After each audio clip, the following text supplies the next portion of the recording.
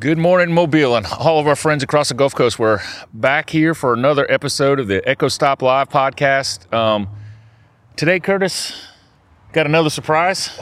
You're full of surprises, Kevin. What do you have, man? I try to keep it real. It's a little nippy out here, so be quick about your surprise. It's a little cold. It's a little cold, but you look warm in that jacket. But we do have our good friend, Miss Nigel Hill, back out here with us again today. And for this episode, I really want to focus on recovery, moving past the situation, but using that situation to empower a better future. And so, if you would, tell us the story. Tell us why it is you're here. Give us some detail on this experience and how this has empowered you to really bring a change, because a change is necessary. Right. Well, the beginning of the story is losing a 16-year-old young man, someone that I gave life. I don't think that there will ever be a pain that a mother will experience, the pain when losing a child. It's a pain that's indescribable. You can never describe it, because I feel like that will be the worst pain that I have ever felt.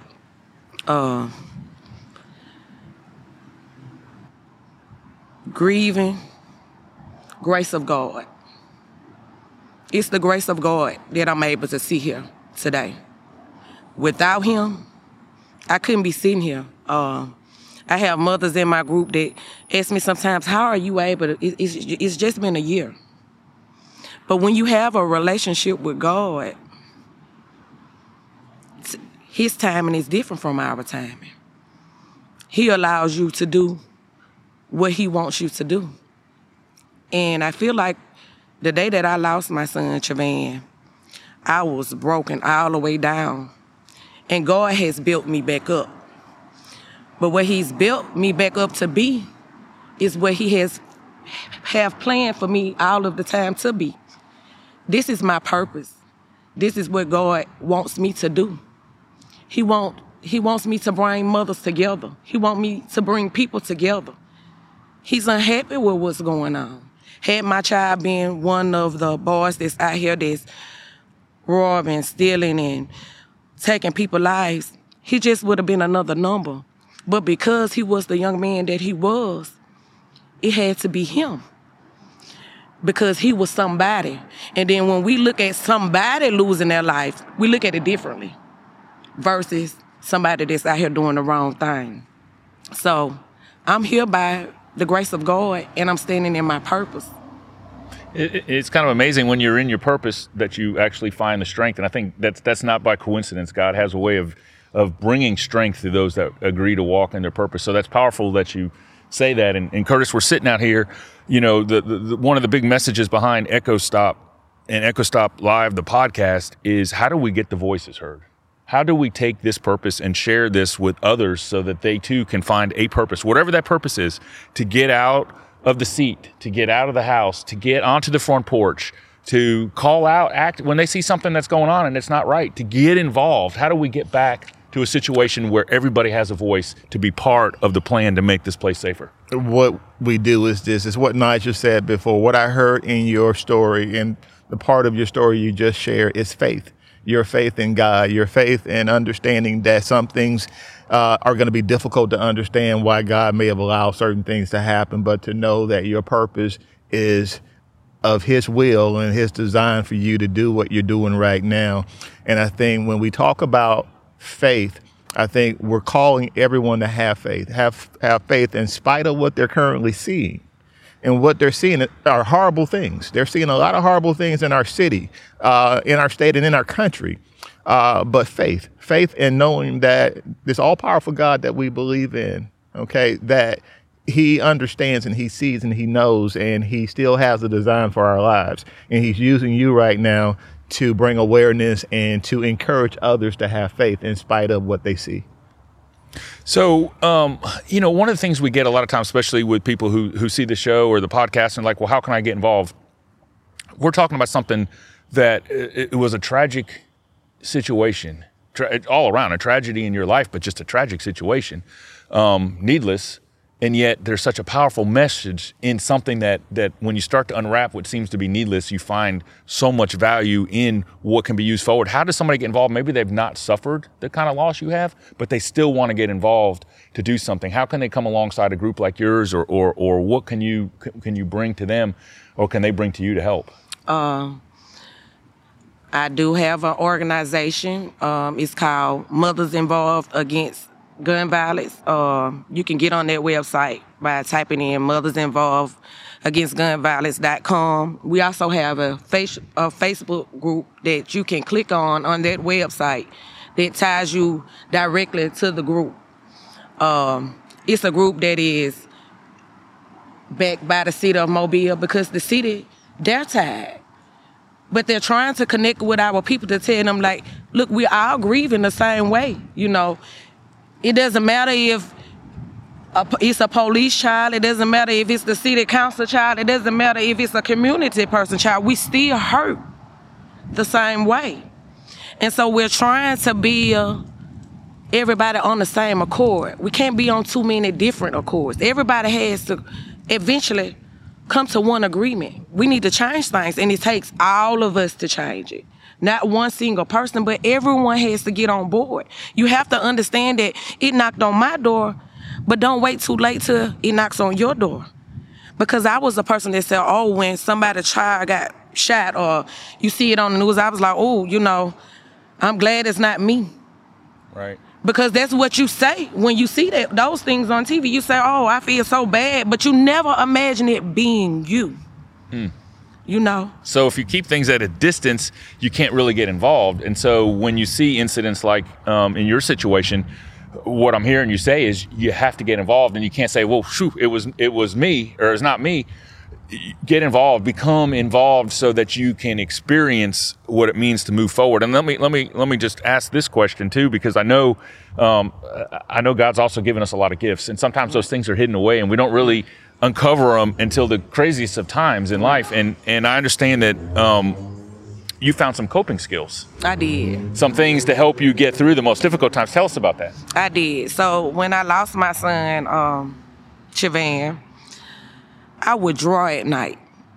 This is what helped me, and this is what I like to share with the mothers involved, because one thing that we share is that same hurt. So I would draw. I couldn't sleep. I would draw all night long, and just draw every night, and just write him little messages, like I was sending a letter to heaven, like God could personally deliver it to him. So I would draw. So finally I uploaded it one day on my computer. I had a little, small computer, and I uploaded it, and I turned it into a PNG file, and I printed it out. So I showed one of my older kids, and they was like, Mom, you really could draw, right? So I was like, yeah. So he was like, Mom, we ought to do some hoodies. Like what could we do to find out how to do hoodies? I was like, well, I'm gonna just buy one of those machines and just try it out. So I started drawing a sign. It said, Stay Fly Chavan. And I started making hoodies. And I turned it into a clothing line. So when I lost my son, I just wanted his name to be remembered some type of way. I think that's something that our mothers, they just don't want their children to be forgotten. Especially if they were a good child. But any child is somebody's child. So that's what I did. So then I ended up getting a little monogram machine, and then I started learning how to stitch. So I think that learning how to work with your hands is a good coping mechanism to keep going. You have to stay busy in those times. And so I was like, okay, well, I want to share this with these mothers. I want to show them how to print a t-shirt. I want to show them how to make a symbol. Like, this can be a gift. Even if you don't have a job, this is a skill that you can learn to be successful with your own business. So I was willing to share that with these mothers because that's a skill. I hear therapeutic peer support with mothers who have had similar experiences, and you sharing your gifts, and I would imagine that they share theirs as well, and you all actually bond through those gifts and try to create something new in the spirit and memory of your children. That is awesome, and I think that things like that need to be talked about more, because there's so many parents out here right now who don't know and are not connected to organizations like yours and others that need to hear this type of information and be willing to actually step out and get involved with it. So talk to me for a minute about working through trauma and healing through coping. Like, how important is that in the process? It sounds like you actually have walked through the steps through this process, and you've had programs. So I mean, what I'm hearing is a success story, if there is such a thing in a horrible situation, how it's been turned to help others, and the value of helping others. And you talk about remembering. I'm just going to tell you my personal belief. What people do here and what people say here is not really the most important thing in remembering. And your son's name is forever remembered, because the same person that brought your child to life is the same person who knows him by name. And so that name's always remembered. But I also feel like when we talk about healing and getting through trauma, like you used the word coping, and coping is an important mechanism. And here it is, sharing the tools of how to cope through that. It's absolutely, I'll say this, once upon a time in my previous life, or in my previous life as an investigator, I worked with families who were impacted by death as a homicide detective. It was not an easy job in and of itself. Definitely not easy when you care. Okay, it's very difficult. It's hard to detach from that and not to know how to actually help someone outside of working a case as hard as you can and getting the person who's responsible off the street, and hoping that you can see it prosecuted to the fullest, and hope that in some way that helps. But it doesn't heal a family. Right. It doesn't heal a family. Does it help a family? Absolutely. But there has to be something that is more therapeutic, and I like to believe spiritually therapeutic, that helps someone overcome some of the most difficult obstacles that they'll ever face in their life. And it's important to understand the dynamics of mental well-being and physical health, and how they interconnect or intercept one another, and how they can be detrimental if it's not aware. So making sure that parents, or mothers especially, who are raising children, oftentimes also impacted by the violence of losing a loved one, trying to navigate this thing of, after, what do I do after I've lost my child and my brother and my sister? And one of the things we've talked about in a previous show about this four corners approach to faith, family, government, and even the education system.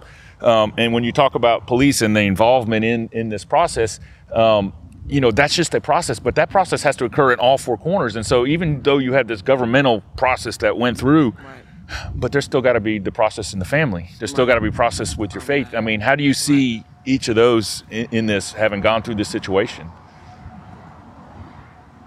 You have to, first of all, believe that we have a God that doesn't make mistakes. You have to believe that everything is according to His glory, not our own. This does destroy families, children. I have children that still don't know how to accept the fact that their brother is gone.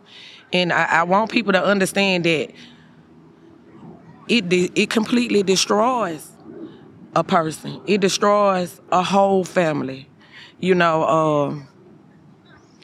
I would say that faith is your best friend.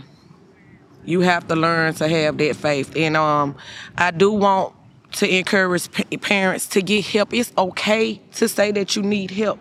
And that's something that we've gotten away from, saying that there is a problem and you need help. You do need help when you lose your child. And it's okay to say, hey, I need to go get some professional help.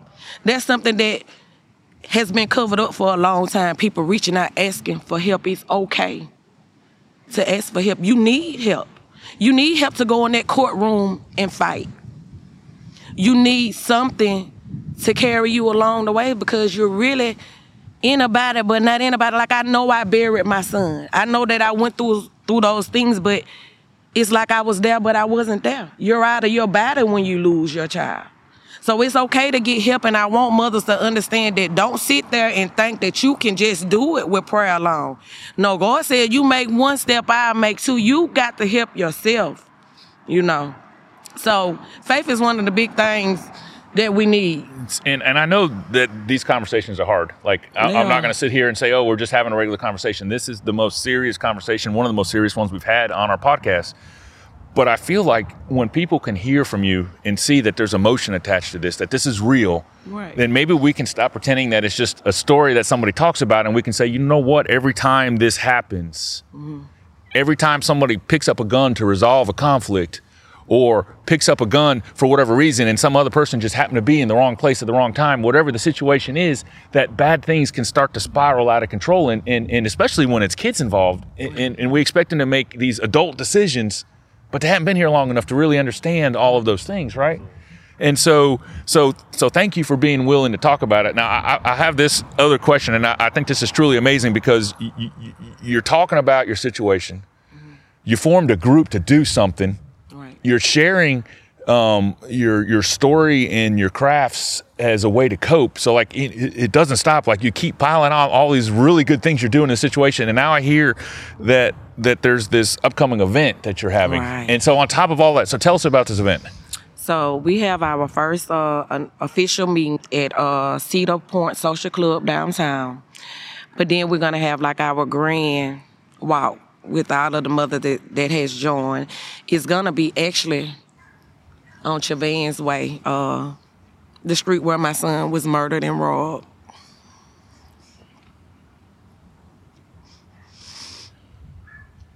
It's okay. It's And all right. this is obviously emotion, and so we understand that. And I feel like it takes bravery to even come here and sit with us and talk. But man, how many people are going to learn from this, and what the positive thing is that's going to come from this. And so thank you for being here for that. And thank you for organizing a rally that says we're not afraid to talk about it even when it hurts. And so we appreciate that, and we recognize that. And I feel like, Curtis, you know, this is a time where we don't just need bravery, but we need healing. I'm about to do something that we're asking others to do right now. Okay? A second. Take my chair. I know the cameras are probably looking crazy at me right now, but I'm going to do this for a reason. The reason why I'm doing this is because what we have to do is come beside people who are impacted by trauma and know that they need us beside them. They need us to walk with them. They need us to see them, because this is not just about them. It's about all of us. If they're in pain, we should feel pain. We should feel empathy for them. We should feel that it could have been me, but by the grace of God, it wasn't. So God, I'm asking you now, what can I do to bring relief to someone else who's experiencing the pain that I'm thankful that you didn't put on me, or you didn't allow me to experience, although we know that everything that you do has a purpose and design, and it's for our good. But right now, it doesn't feel like it. It's okay to say that. But it's better for us to be able to stand beside that person or sit beside that person and share as much of their experience as we can with them.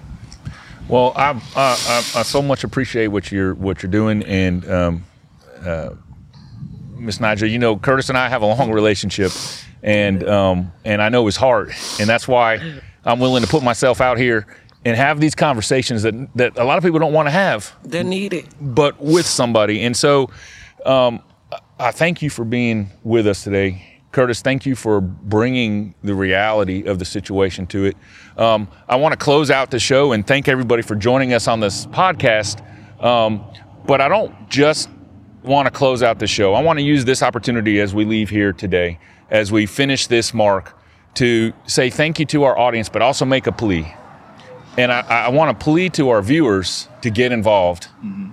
And I also want to pray to our God that he will intervene in all of the situations, that there needs to be a mindset change. And that mindset change needs to be of positiveness and not the negativeness. And this emotion is not emotion that somebody should have to carry with them, but when it's here, that we recognize it, call it out for what it is, admit what it is, and then move forward in such a way. And that's my prayer, not just for us here and for our viewer, but for you and for other mothers that are out there that you are representing here today. And for my good friend Curtis, who makes a steadfast effort every day that he comes to work to make this place safer. So thank you for joining us on this podcast today. We hope to see you next Friday at 8:30. We have a lot more conversations. If you feel like you've been impacted by what you've seen today, get involved. You want to contribute? Get involved. You want to put a virtual hand around our guest today and comfort her? Get involved. And I ask all of this out of the sincerity of what we're trying to do here. Enough is enough. It truly takes all of us. And from the Echo Stop Live podcast, not just Curtis and I sitting here, but for our entire team, I know this is a prayer that we all feel. And so thank you for joining us. We hope you stay safe, and we'll see you next week.